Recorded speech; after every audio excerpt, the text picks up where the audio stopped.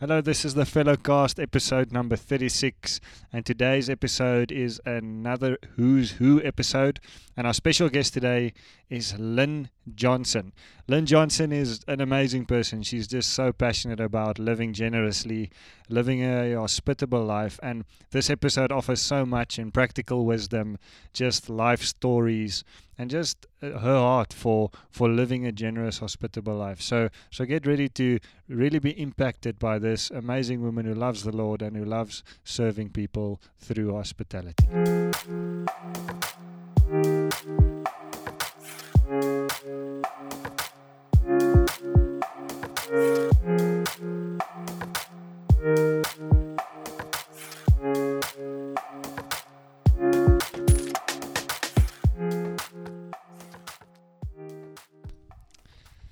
Hello and welcome to another episode of the Fellowcast. This is episode number 36, and we are shifting gears from all the Ask the Pastor questions for a change, and it's another episode of Who's Who. And I have Lynn Johnson with me today. I'm very excited to have her with me in my office. And just I want to call it a short introduction, but it really isn't a short introduction. Lynn is a wife, she's a mother, she's a grandmother, a speaker, a trainer, a businesswoman, a motivator, an author, and I included you a world traveler because you travel quite a bit. Yes, definitely a world traveler. Yes. Yeah. And last but not least, I found this on one of your bios. It says, hospitality offering mother to many. So it seems like this list is endless, but welcome, Lynn Johnson. Thank you for joining me at the Fellowcast. Thank you. It's great to be here. Now you also need to add a Melkbos resident. There we go. That's the most important one. And anything else you wanted to add to that list, or something that I missed, or something that people should know about Lynn Johnson that's important? Maybe it makes me sound as if I'm tired or tiring with such a long list. I used to teach primary school, actually, at Fishhook Primary. So wow. I know Rob and Julie had a season in Fishhook, and Fishhook is very close to my heart. So I used to drive from Llandudno over Chapman's Peak as my daily commute. Wow. Back in the day. Beautiful. Yeah, exquisite. Unbelievable. You couldn't have a more beautiful one. Yeah. And was that round about the time, if people are listening, they'll know about Brett's story because he was on before you, and you remembered he said he was a pastor in Hout-Bay. Yeah, that's right. So actually that was before Brett had that responsibility, and overlapping. Okay. Yeah. But we lived in Hout-Bay for the first 7 years of our marriage before we moved. Okay, great. And then you moved to America. Was that the next move? We did. I like to say God tricked us, although I don't really think God tricks people. But we went for 1 year, and I think going to do something for a year, I was like, this is an adventure. But I said goodbye to my mom and my dad, my twin sister, with her little baby, said goodbye to my family, Brett's family, and then took a 3-year-old and a 7-month-old. And the 1 year turned into 30 years. That's incredible. Yeah, a long time. And how did you experience America? Are you guys? I know you guys go back and forth quite a bit still, but how did you experience living there? Well, when we arrived, we knew nobody, literally nobody. It's actually the weirdest thing to walk in the streets knowing that you don't have to look at people's faces to see who you're going to recognize because you know no one when you're first there. But we did. We started going to a local church. God did amazing preparation. Actually, somebody prophesied over us before we went that God was going to roll out a red carpet. And it really was like that. We found a car. We found a school, preschool for our daughter. Over the road was a church. Sure. We found a house to rent, all within just a few days. Lots of favor. Yeah, it was. And then we started adjusting. And there are quite a lot of similarities. We were in the heart of Silicon Valley in California, so the weather was similar. Yeah. And people were fascinated by us. I think that's most probably the best Africans. Yes. Yeah. Okay. And I know this is probably not the easiest question to answer, but from your time there, having lived there 30 years, being in a different, it's not that different, but a different culture nonetheless, what would you say is one of the kind of key things that you learned from your time living in the States? Yeah. Well, obviously the United States is a massive country, a massive continent. The area where we lived, the county where we lived, has the highest number of single people in the whole of the United States. And so because of the .com and then the Silicon Valley thing, lots and lots and lots of single people moved in there from different parts of the world. In fact, in San Jose, they teach English as a second language to over 80 people groups. Wow. So you've got the nations actually converging there. And so what we ended up doing was having lots of single adults in their 30s and 40s from the different nations who ended up seeing our home as their home. Sure. And I love the cross-cultural thing. I mean, people ask, what do you miss most about the States? It's two things other than my family. It's high-speed internet. And the second is Asian food. Okay. Because we had so many Asian people from different Asian nations in our lives. Sure. And I touched on it with Brett in our conversation. He mentioned that I think it was like 3 weeks after you got married, you already had the first person living with you guys at home. So was that kind of like a decision you had made back then, that this is who you are as a couple, and it just spilled over into your time in America, kind of organically? People just are attracted to that, or were you intentional about having people over, focusing on the singles group? How did that come about? Yeah, well, let me just maybe step backwards. Sure. I think when Brett and I started going out, I was running a youth group in Llandudno, and Brett came alongside to help me. I mean, the joke is he told me this youth group needs some good leadership, which was how we sort of started our relationship. And of course, there's a story behind that one. But we didn't go on dates. We basically filled our car with ourselves and then all the teenagers that we could squeeze in. Yeah. So we actually built our relationship in the context of doing ministry. Sure. And that just flowed over. And so we got married, and the thought was that our first house, we was tiny, 70 squares, 700 square feet for Americans. Yeah. And we thought, oh, this is our office, a bedroom and an office. And the Lord clearly said, no, put a bed in there, it's a spare bedroom. Yeah. And so my parents we'd had an open house when we were growing up. They didn't mind all the teenagers hanging around. And Brett's family also had a very open house. They hosted like the most fun parties in Llandudno when we were growing up and so on. And so I think that just flowed into our marriage, that the Lord said, no. And so we started having people stay. And then when our baby was born, that they didn't stay then any longer. But people just would feel free to pop in and so on. And then when we got to the States, initially, we expected to receive more hospitality. And I think the concept that South Africans have of popping in was not really something that people did. I know in some parts of the U.S., maybe the Midwest, people do it, but people were so busy, they didn't do the pop-in thing. Yeah. And eventually we realized we can start inviting people to us rather than waiting for people to invite us to them. Wow. And it kind of changing culture in many ways then. Yes, I think so. I think we just realize, part of kingdom culture is we need to live generously, and the way you impact people is by opening your heart to them, loving them, just being kind, being neighborly, and all of that has an impact. Yeah, absolutely. I mean, you're obviously passionate about hospitality. I think that's one of the main things I want to talk to you about today.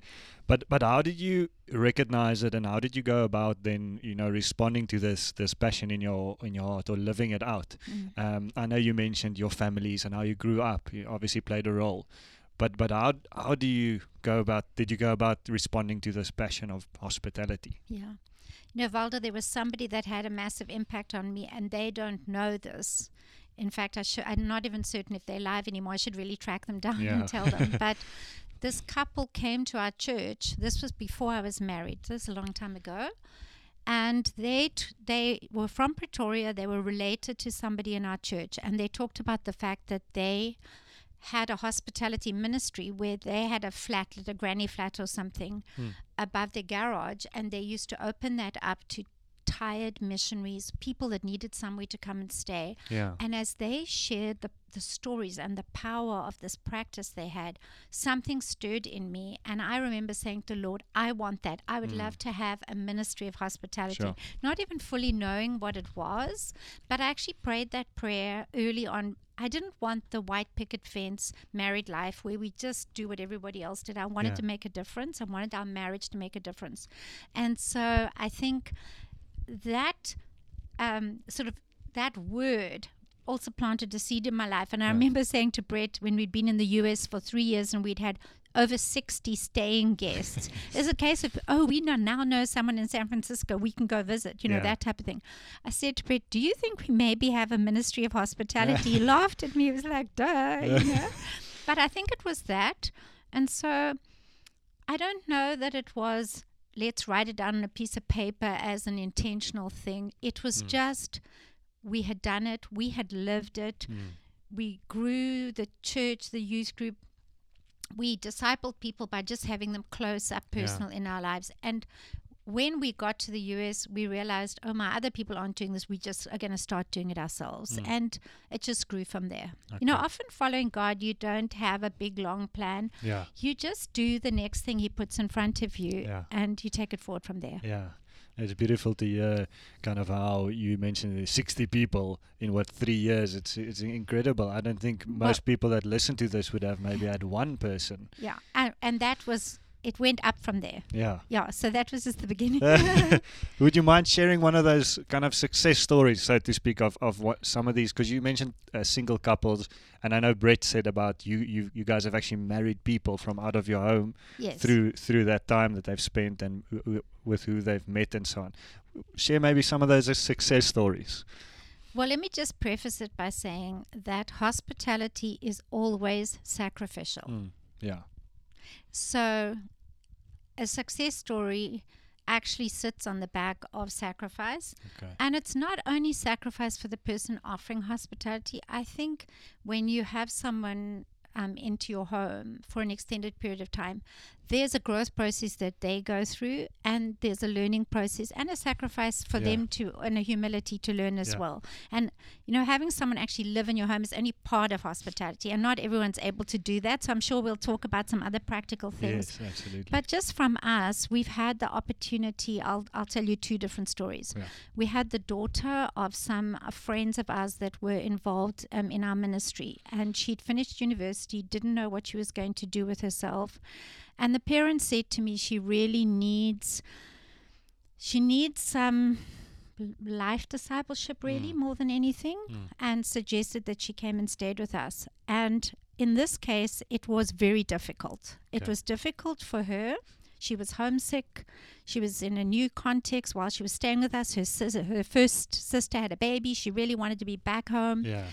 And it was difficult for me as well, because she'd actually grown up in a context where they'd had a maid. She hadn't had to do anything. She came as my hospitality intern. And it was difficult for her to wash dishes, make beds, when someone had done that for her most of her life. And I had to also learn to speak openly and sometimes directly when I'm an indirect communicator, and I want everybody to be happy, and I don't like stirring the waters. And I actually had to go to her and say, when you do this is not a good attitude, or when you say that, this is not helpful. So I had to grow. She grew. And at the end of the time, I think she spent about 9 months with us.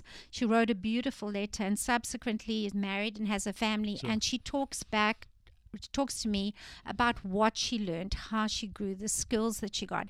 And it actually opened a door for her when she went back to her home country to get a job that she would never normally have got, and from that job an even better job in a profession that she's in right now. Another case was a young woman from Indonesia who came and stayed with us, and she actually stayed for an extended period of time, and she worked on our staff and lived with us at the same time. Okay, wow. And she'd not actually ever experienced family life. She'd been sent off to boarding school as a young girl. She'd then so she'd spent her whole middle and high school really away from family in a boarding school situation. Sure. She'd come over to the US to study and had actually not had contact with her parents for 10 years. Wow. Not even spoken to them, Wow. actually. And towards the end of that period of time, she'd become a believer and heard about our training, went through our training remotely, and then asked, could she come and live with us? And it was initially only going to be a short period of time. And in total, it ended up being maybe 5 years Wow. or something like that. And we moved house and she moved with us. And then at some point, we actually moved in with her Wow. after she'd lived with us. And through the years, there were practical things that she'd never learnt at home, like fill up the water jug when it's empty, Yeah.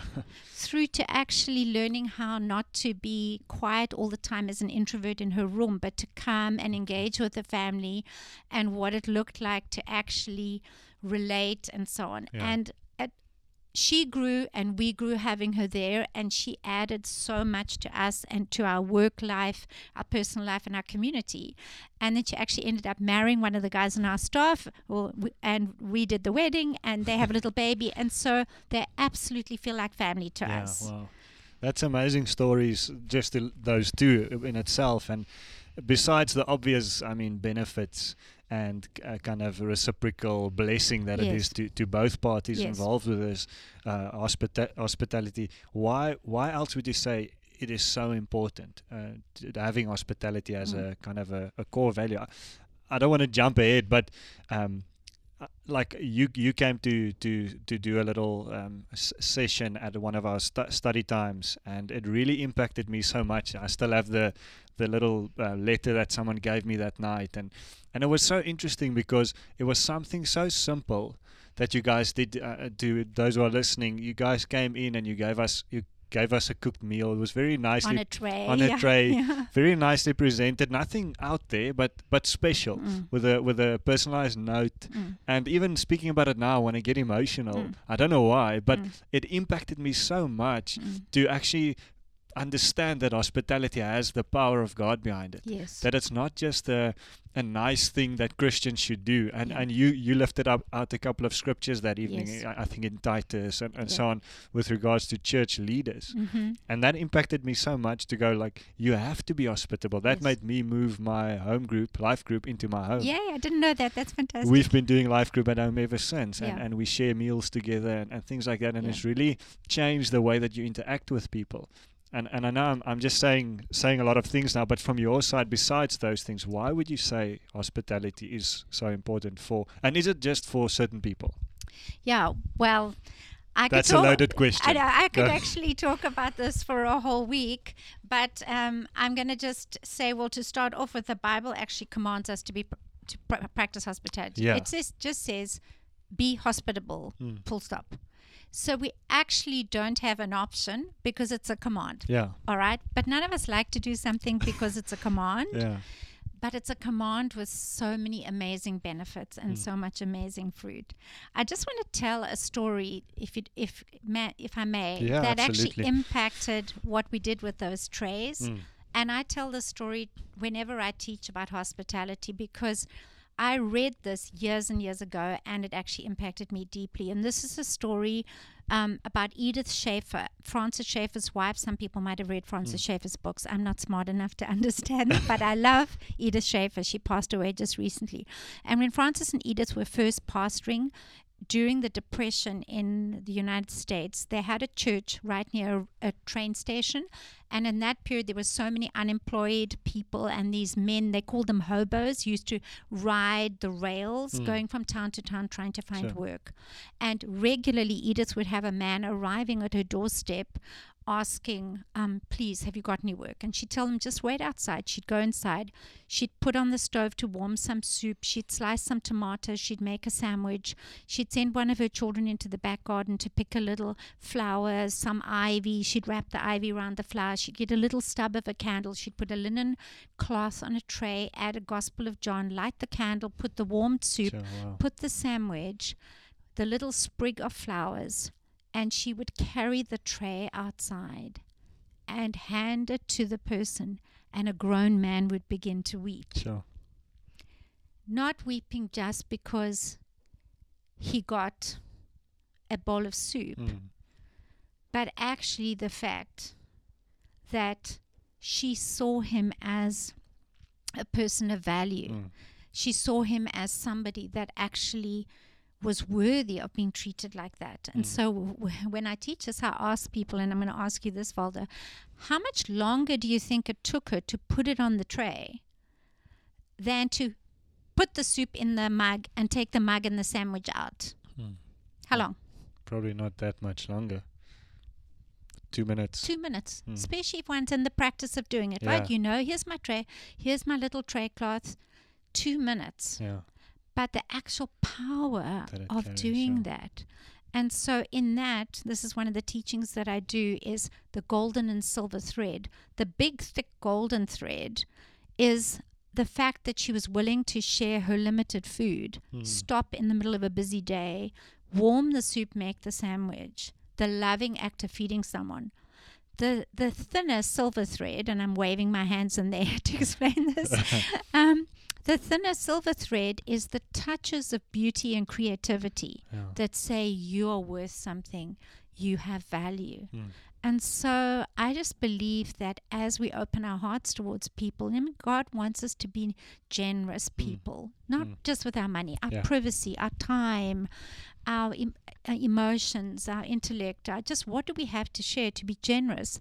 Then we can also see, along with that golden thread of opening our heart to people, how do we add the little silver thread, those little touches to say, you know what, I'm going to come pick you up at the airport, and before I jump in the car, I'm going to put a bottle of cold water there so that you've got something to drink on the way home. It's the little touches, the little thoughtful touches, and those things just go deep into people's hearts. Still emotional. It's weird. I don't know why, but it's incredible the power that has. Yeah. Because I think that's everyone wants to feel special. Yeah. And that's what it does. That's what it did for me that night. Even though I didn't think I needed it. I mean, I was completely content. Yeah. And when that tray came, something shifted in me. It was like, wow. These people actually, even though they did, she knew she was going to give it because my name was on there. But it was so, the little small touches, the little personal touches that makes that difference. So. Just the background on the trays was, I asked the people that had come and attended the Heartistry experience that I teach, where we talk about the trays, and we actually do a practical hands-on on trays. Okay. I gave each person a name. From the people on the staff, asked them to pray about that person and to prepare a tray that for them expressed how they saw the person. So it was personalized. Does the person love surfing? It had a sea theme and waves and so on, but just to put the thought into it. And you know what, Waldo? They got more joy out of doing it even than the people receiving it. Yeah. And in fact, I've got this little movement happening around the world of people giving trays to people. No way. Yeah, and just recently I actually did a weekend with a group of 20 women from Atlantis, and I taught them how to do the tray exercise, and it was so cool. I had some of them come around and have tea with me afterwards, and I said, how's it been going? You know, have you been able to implement any of the things you were taught? And one of the girls told me that down the road there's a lady who's in a wheelchair she doesn't have her legs, maybe through diabetes or something, and she made her a tray and walked down the road with the tray and took the tray to this Omar down the road and blessed her. You know, and a tray can be a breadboard, it can be a piece of cardboard covered in some birthday wrapping paper. It doesn't have to be expensive. It's the little touches of beauty and creativity. Yeah, absolutely. So, having said the whole thing of it is for everyone, I fully agree that being hospitable is it's not an option, an added extra. It's actually part of who we should be, especially as Christians. Even the more. What are some practical tips on how people can be more hospitable besides something like, using things like the tray? Yeah. What are some other practical things that you've kind of implemented in your life? Yeah. Can I just do one more teaching point first? Absolutely. You know, when you start to teach on something, I'm sure you've experienced this as well, Valda. As you start to teach and you dig in the scriptures and you start to share, your eyes get opened up more and more to something. And this whole concept of a prepared place is something that's become very real to me. Mm. And I just want to take you like through a quick journey of time from eternity to eternity. Okay. That won't take us long, right? God actually prepared a place and put Adam and Eve into a prepared place from the Garden of Eden being ready with the trees and the seed-bearing plants and the fruit and the animals and man and woman together so they wouldn't be lonely, and his own presence in the garden with them. He didn't put them into the place that the Bible describes before when it was without form and void. He put them into a prepared place. Yeah, sure. So go to the end of time, and there's going to be another amazing event, and that's the marriage feast of the Lamb. Yeah, wow. And right now, that is being prepared. Those of you that have planned a wedding know how much goes into that. Yeah. And the crazy thing about it is right now, Jesus has 2 job descriptions. He has the job description of being an intercessor. But the other job description that he has is he's preparing a place. He said, I go to prepare a place for you. And we know that Psalm 23 says that he sets a table for us in the presence of our enemies. But Jesus right now is actually preparing a place. So whenever you're preparing a place, you're doing the same role that Jesus does. It's like a holy activity. So let me give you a practical example. I don't like changing beds. I think changing a bed requires so much physical energy, especially a bunk bed. And you've got to climb up and pull the sheets over. Every time I change a bed, I realize I'm preparing a place for my children, for my husband, for a guest. Every time I actually put the knives and forks and a plate on the table, it's a holy activity. It's preparing a place. Sure. And if we realize that we actually, when we prepare a place, are involved in holy work, it changes our view of it. So in order to have a prepared place, we have to start with our own hearts. Is my heart prepared? Maybe you've got a difficult person coming around for dinner, or somebody where you're nervous about them being there. You know, maybe you're hosting your boss and his family and you're nervous about it, or maybe your in-laws, or maybe you've got a difficult teenager. Start with your own heart. Get your heart prepared. Yeah. And then when you actually prepare a place, walk around spiritually, invite God's presence to fill the place. And then when you do the practical work, you know you're involved in a spiritual exercise, and it actually makes a difference. And I just want to also say, we can create a prepared place at work for many of us work. Pray over your desk. Just pray that when someone even comes to ask a question at your desk, they'll sense God's presence. Yeah, Instead of taking your own lunch and sitting in the car, or walking down the road on your own to go and pick up a coffee, or locking the door and staying in your own room, one way you can offer hospitality is grab somebody else. Say, hey, you want to walk with me to get a coffee? Or why don't we both go and sit outside in the sun and eat our lunch together? It takes a bit of effort. It takes putting our own little to-do list aside. Yeah. But we can true. actually offer hospitality in the context of work. Sure. It makes it so much easier, more accessible Yes. for everyone. It's not a special gifting. I believe there's an anointing sometimes that flows just even with how I've been reminded of that time, just by what you've mentioned now. Doing those practical things is what I believe gives that person that receives it that amazing blessing and that sense of, wow, this was actually prayed over. God's presence is on it. God is here. You know, there's so much that actually goes into it behind the scenes, and then the tip of the iceberg is just that amazing experience that you have from something that can be very simple as covering a bed or making a bed. Yeah. It really is awesome. You know, Walter, I want to say to people that we have to differentiate between entertaining and hospitality. Because, and look, some of it's semantics, but let's just do it this way. Yeah. Entertaining it's about me. It's either I want you to come and see my nice place, my nice dishes, my good cooking, or it's about me but inverted. I don't want you to come to my place because I don't have a good enough place. I don't know how to cook. I don't have matching dishes. My couch is old. It's all about me. Hospitality it's about you. Sure. And how can I make you feel welcome in my home? How can I be a blessing to you? What do you need? And that at times can be scaling down on what you would normally do. Yeah, sure. I mean, I've had to do this. I've done presentations where I haven't taken my laptop and shown any photos of what I do in my house or what I do, because I love to set a table. I'm creative. I haven't shown any of that because that would make people feel inadequate. Yeah. And if those folks came to my house, I would do the simplest thing, maybe even use paper plates, because it's about them and them feeling comfortable. Yeah. So I think when we differentiate, then we come on to what's true hospitality. Do you know that there are teenagers that would love to have a listening adult who's not their parent say to them, hey, you want to come around for hot cocoa and we'll just chat?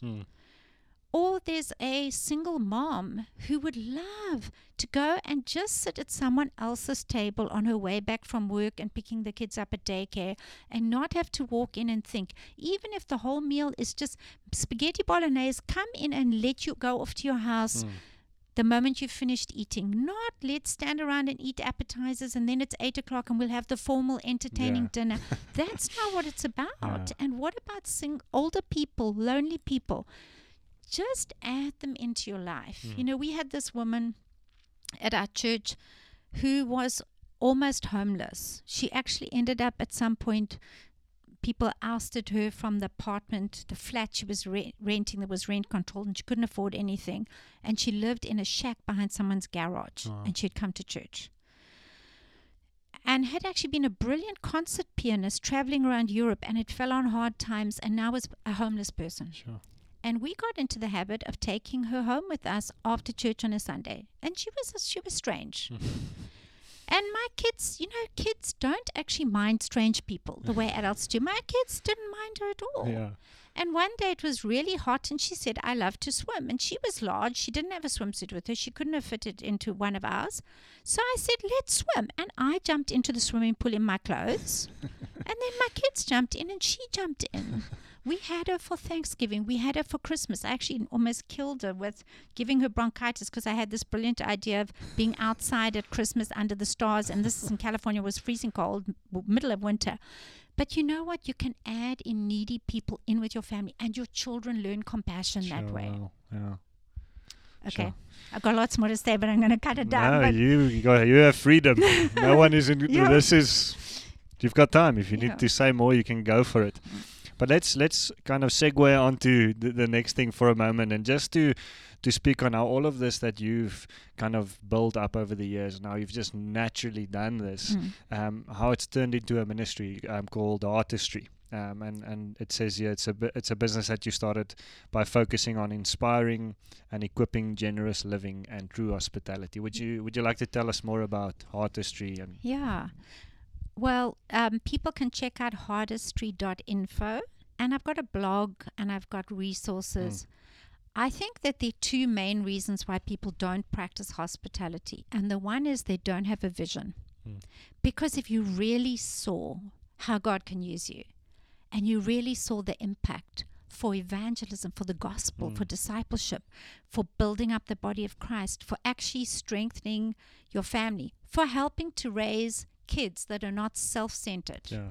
Get me onto that one, and I'll need another whole podcast on how hospitality impacts children's lives. And we sort of cotton wool our kids to raise these kids when we actually need to expose our kids to the needs of the world, to stretch their little hearts, to start being compassionate from when they're young. Another whole topic, but we need to write it down. Yeah, another topic. Part 2. Yes, and so I think that people don't have the vision, and then people might want to do it, but they don't have the skills. They've either grown up in a family where maybe their mother was perfectionistic and said, don't come in the kitchen, or it's a man. I mean, men need to be as hospitable as women. Actually, I think men need to be more hospitable as women, unless all our elders and deacons are women. Yeah, true story. If you switch to have all elders and deacons as women, we'll let men off the hook from being hospitable. But the Bible says, be hospitable. It's one of the requirements for being an elder and a deacon. One of the requirements for leadership. Yeah. So men and women can feel like they don't have the skill, because they haven't practiced, or they set too high a standard and they have this image it needs to be something. So what I'm passionate about is giving people a vision for it and then helping people overcome the hurdles by giving practical skills. So I've got resources and we teach classes. We do a 1 week long amazing event in the south of France. And I'm hoping also this coming year to do mornings and some one-day events. So if people are interested in attending something, to just sign up for our newsletter at hardestry.info. And then when I'm going to host something, I'll let people know. Awesome. And the fun thing was last week and weekend, I trained my first group of trainers. Wow. People who've come and attended the week-long event.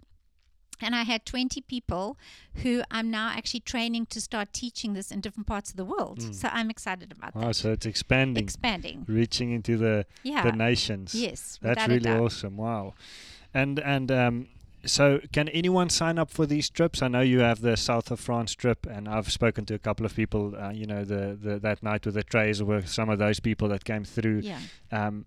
How do you, other than just reading the newsletter, is it open to anyone or to go on these trips? Yes, the trips are open to anyone. We've had couples, we've had single men come on their own. I've had a father and daughter, men, women. I've had people from Indonesia, India, mainland China, Hong Kong, Taiwan, a Swazi princess, people from the US, people from Canada, South Africa, and the cross-cultural experience has been great for people. And it's like an immersion experience. We actually receive hospitality from the culture in France, which was fantastic.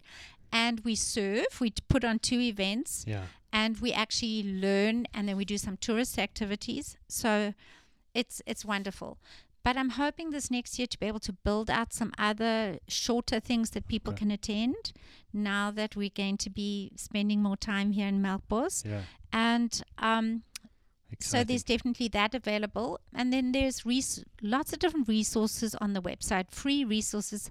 I've got my top 10 hospitality tips on my YouTube channel. Each only 10 minutes long. What's your YouTube channel? It's Hardestry. Yeah, and so you can, Hardestry, the art of welcome. So people can just actually access, and I'd love people to access the resources. Great, and it's all free. All it's free. All there. Fantastic. The trips are not free, but all the resources online are free. Otherwise you wouldn't have enough aeroplanes to fly to France. And I see you also, you wrote a book called Set a Simple Table. It's actually a booklet.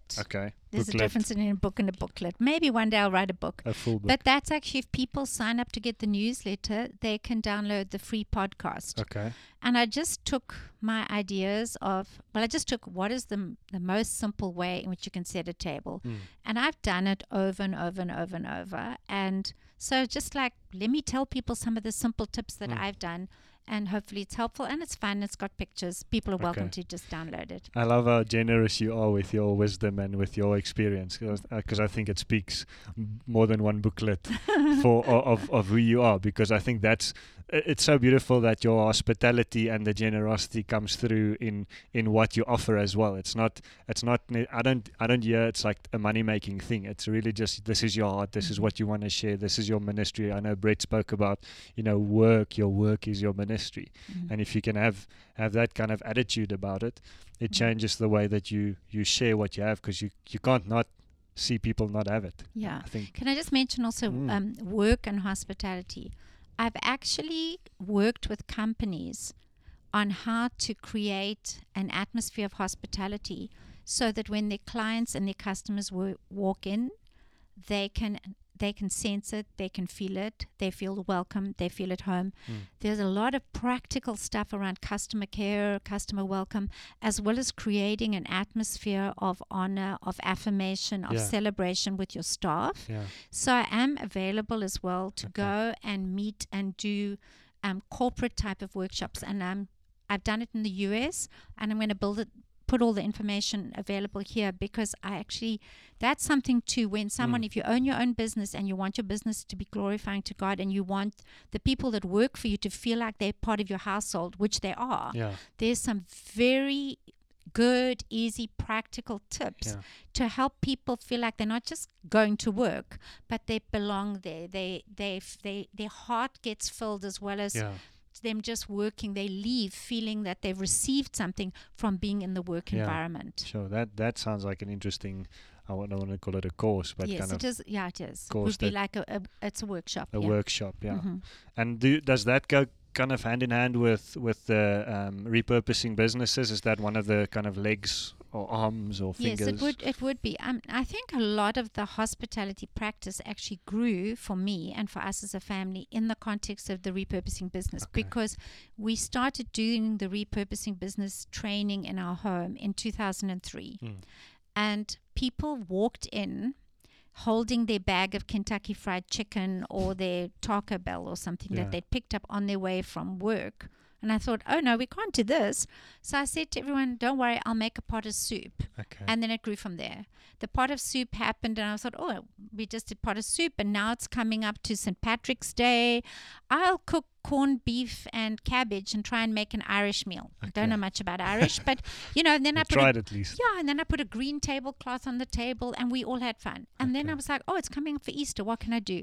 And so actually, people started talking more about the food and the hospitality. Now, bear in mind, this is a software engineer who's 30, who normally just goes past the Pick and Pay equivalent to pick up a salad. And now he's walking into our house.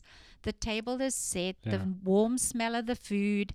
People came for the hospitality, and then they told the other people, hey, there's this business training, but it's amazing. They feed you every week. It's like a family. It's like a family. And so we built it out. And then I had volunteers and built up a team of people to help me, and they had fun doing it, and we put our creativity into it. And so then we also realized that hospitality is the glue between the 4 C's. Brett talks about career, calling, creativity, and community. And when you put hospitality in the middle, you glue those together. And instead of your family never gets to know your work colleagues, or you never get a chance to actually build community when you're working on your career.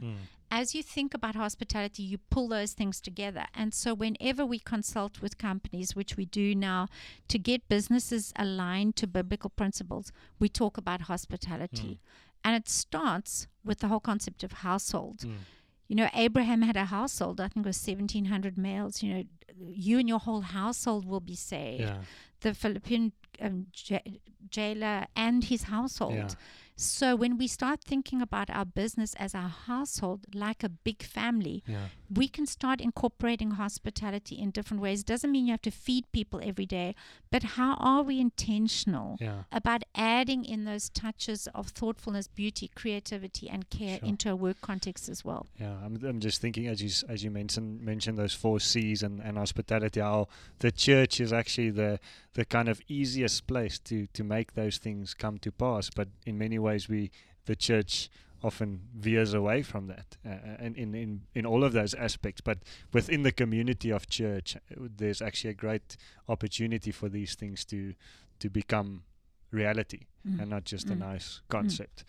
Or the next NGO does it better, or that person does it better, but where we actually take up that responsibility and live it out in our households and expand it from there. I think as the church's role is to equip people. We know that is equip the saints. And I think if we could really equip the body of Christ to know how to reach out to their neighbors. Imagine if every person that listens to this podcast and loves Jesus in the next 2 months invited all their neighbors at some point to come for a coffee or a meal. I was teaching for 5 years and then stopped teaching just before I had my family, and I asked the Lord, what do you want me to do? And he said, love your neighbors. And I knew he meant my literal neighbors. And I was so blessed to lead my Jewish neighbor behind me to Christ, my Jewish neighbor in front of me to Christ, and my neighbor next to me who was a believer. We got him involved in church and helped to disciple him, and I had a vineyard on the other side. And that was just from focused attention, because I knew it was my goal. So when my Jewish neighbor in front of me, who back in the day when you weren't allowed to have cordless phones, had a cordless phone, and she'd want to chat to me while she was bathing her daughter and preparing her dinner, and I was stuck to the wall with a cord. I know the young people don't realize, but that's how the phone used to work. my mind said, I don't actually feel like having an hour and a half long conversation when I have got things to do at 5 o'clock in the evening. Yeah. But I knew what God had told me was to actually love my neighbor. So I listened to her, spent time, built relationship, and had the privilege of leading her to Christ. Oh, that's incredible. That's amazing. So, you've mentioned in this short conversation so many different nationalities and countries and whatever. Just as an interesting fact, in your opinion, who would you classify as the most naturally hospitable or generous kind of nation or country? Well, Valdo, I have friends all over the world, and I'm not going to offend any of them, but I'll just tell you a few different things. Okay.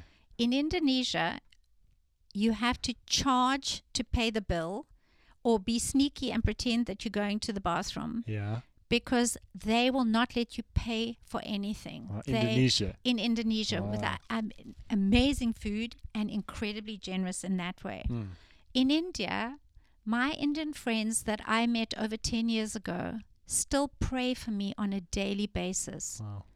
And they might not have much wealth-wise and live in small homes, but the love and the friendship and the prayer is one of the greatest gifts of hospitality that you could ever have. And then I have to say, my Nigerian friends, we experience generosity in Nigeria unlike anything we'd ever experienced anywhere in the world. Wow. I just want to say this because sometimes people think negatively about Nigerians. Unbelievably over the top generous. Sure. And can pray up a storm with so much faith. So I think I'm just mentioning a few. God has put aspects of his character in every nation of the world. Yeah. I've traveled to over 40 nations. Wow, what a privilege. It is an amazing privilege. And the worst thing to do, here's what not to do. When you go into countries, the worst thing to do is to say, back at home in my country, we don't do that. And you go in with pride and superiority. And arrogance. Arrogance. If you go in willing to eat their food, Jesus says, eat what's put in front of you to start with. I was in Madagascar 3 weeks ago. I ate pig's ears for the first time. There was a delicacy that they served to me. Sure. I wouldn't choose to eat them again, but I ate them. Yeah. And I was honored that they served me. So if you go into a country wanting to learn, God has put aspects of his character in each different people group in the world. One day we're going to stand with every tongue, tribe, and nation. Can you imagine that? And every tongue, tribe, and nation is not the same. We're not the same, but it's a kaleidoscope together. We make up the glory of God. So if you go into a context looking for the glory of God in the people group, you're going to see that demonstrated in different ways. So if we had longer, I could tell you the glory of God in this place, this place, this place. Yeah. Amazing. Awesome. What else are you passionate about? What do you do for fun besides hosting people and? What do I do for fun? Well, I love spending time with my family. If I could, you asked, the superpower question. I know that's your next one to ask me. But if I could push a button and just be with my daughter to have a fall dinner at her house, or be with my grandchildren, push the button and be where they live on the East Coast, the US, to spend time with them, I would do that. So my most joyous thing is when I can get my whole family around one table, which doesn't happen very often because we spread around the world. I love doing creative things. I love to paint. If I need to just do something, and my treat to myself sometimes on a Sunday afternoon, if I don't have something that I need to do, is pull out some paints. I'm not very good, but I love to do it. But you enjoy it, yeah. I love to do it. And I think through the years, one of the reasons why setting the table has been important to me, we haven't owned our own home for 18 years. Sure. So you can offer hospitality even if you don't have your own place. In fact, we've had long seasons when we haven't even had a rented home, where we've house sat and moved from place to place, and that's another whole story. But I could always put something beautiful and creative on the table. I couldn't hammer nails into the wall to hang a picture when I was renting somebody else's house. But I could actually express my creativity on a flat surface of a table. Different kind of canvas. Definitely different kind of canvas. So we're all creative in different ways, but I love to express my creativity and just being able to see other people get joy out of it. is what I love. Okay. And then second to last question. Let's do the superpower one now. If you could have any superpower, what would it be and why? Yeah, other than being part of your prayer healing ministry and seeing everybody healed that's Amen. sick. Come on. Yeah, definitely to push a button and instantly be somewhere else. Yeah. Just because I've got precious, precious people that I love like family, plus my family spread all over the world. I'd be in India to see Nachi, who's like my Indian son, his new baby. I'd push a button and I'd be somewhere else to go and pray with a friend that's struggling. That's what I'd like to do. Wow. That's a very noble superpower. No, it's not noble. It's not noble. It's amazing. Awesome. It's amazing to go and be with people you love. Yeah. Okay, and then just to kind of close it out, I know there's so much more we can talk about, and I'm really hoping that we can.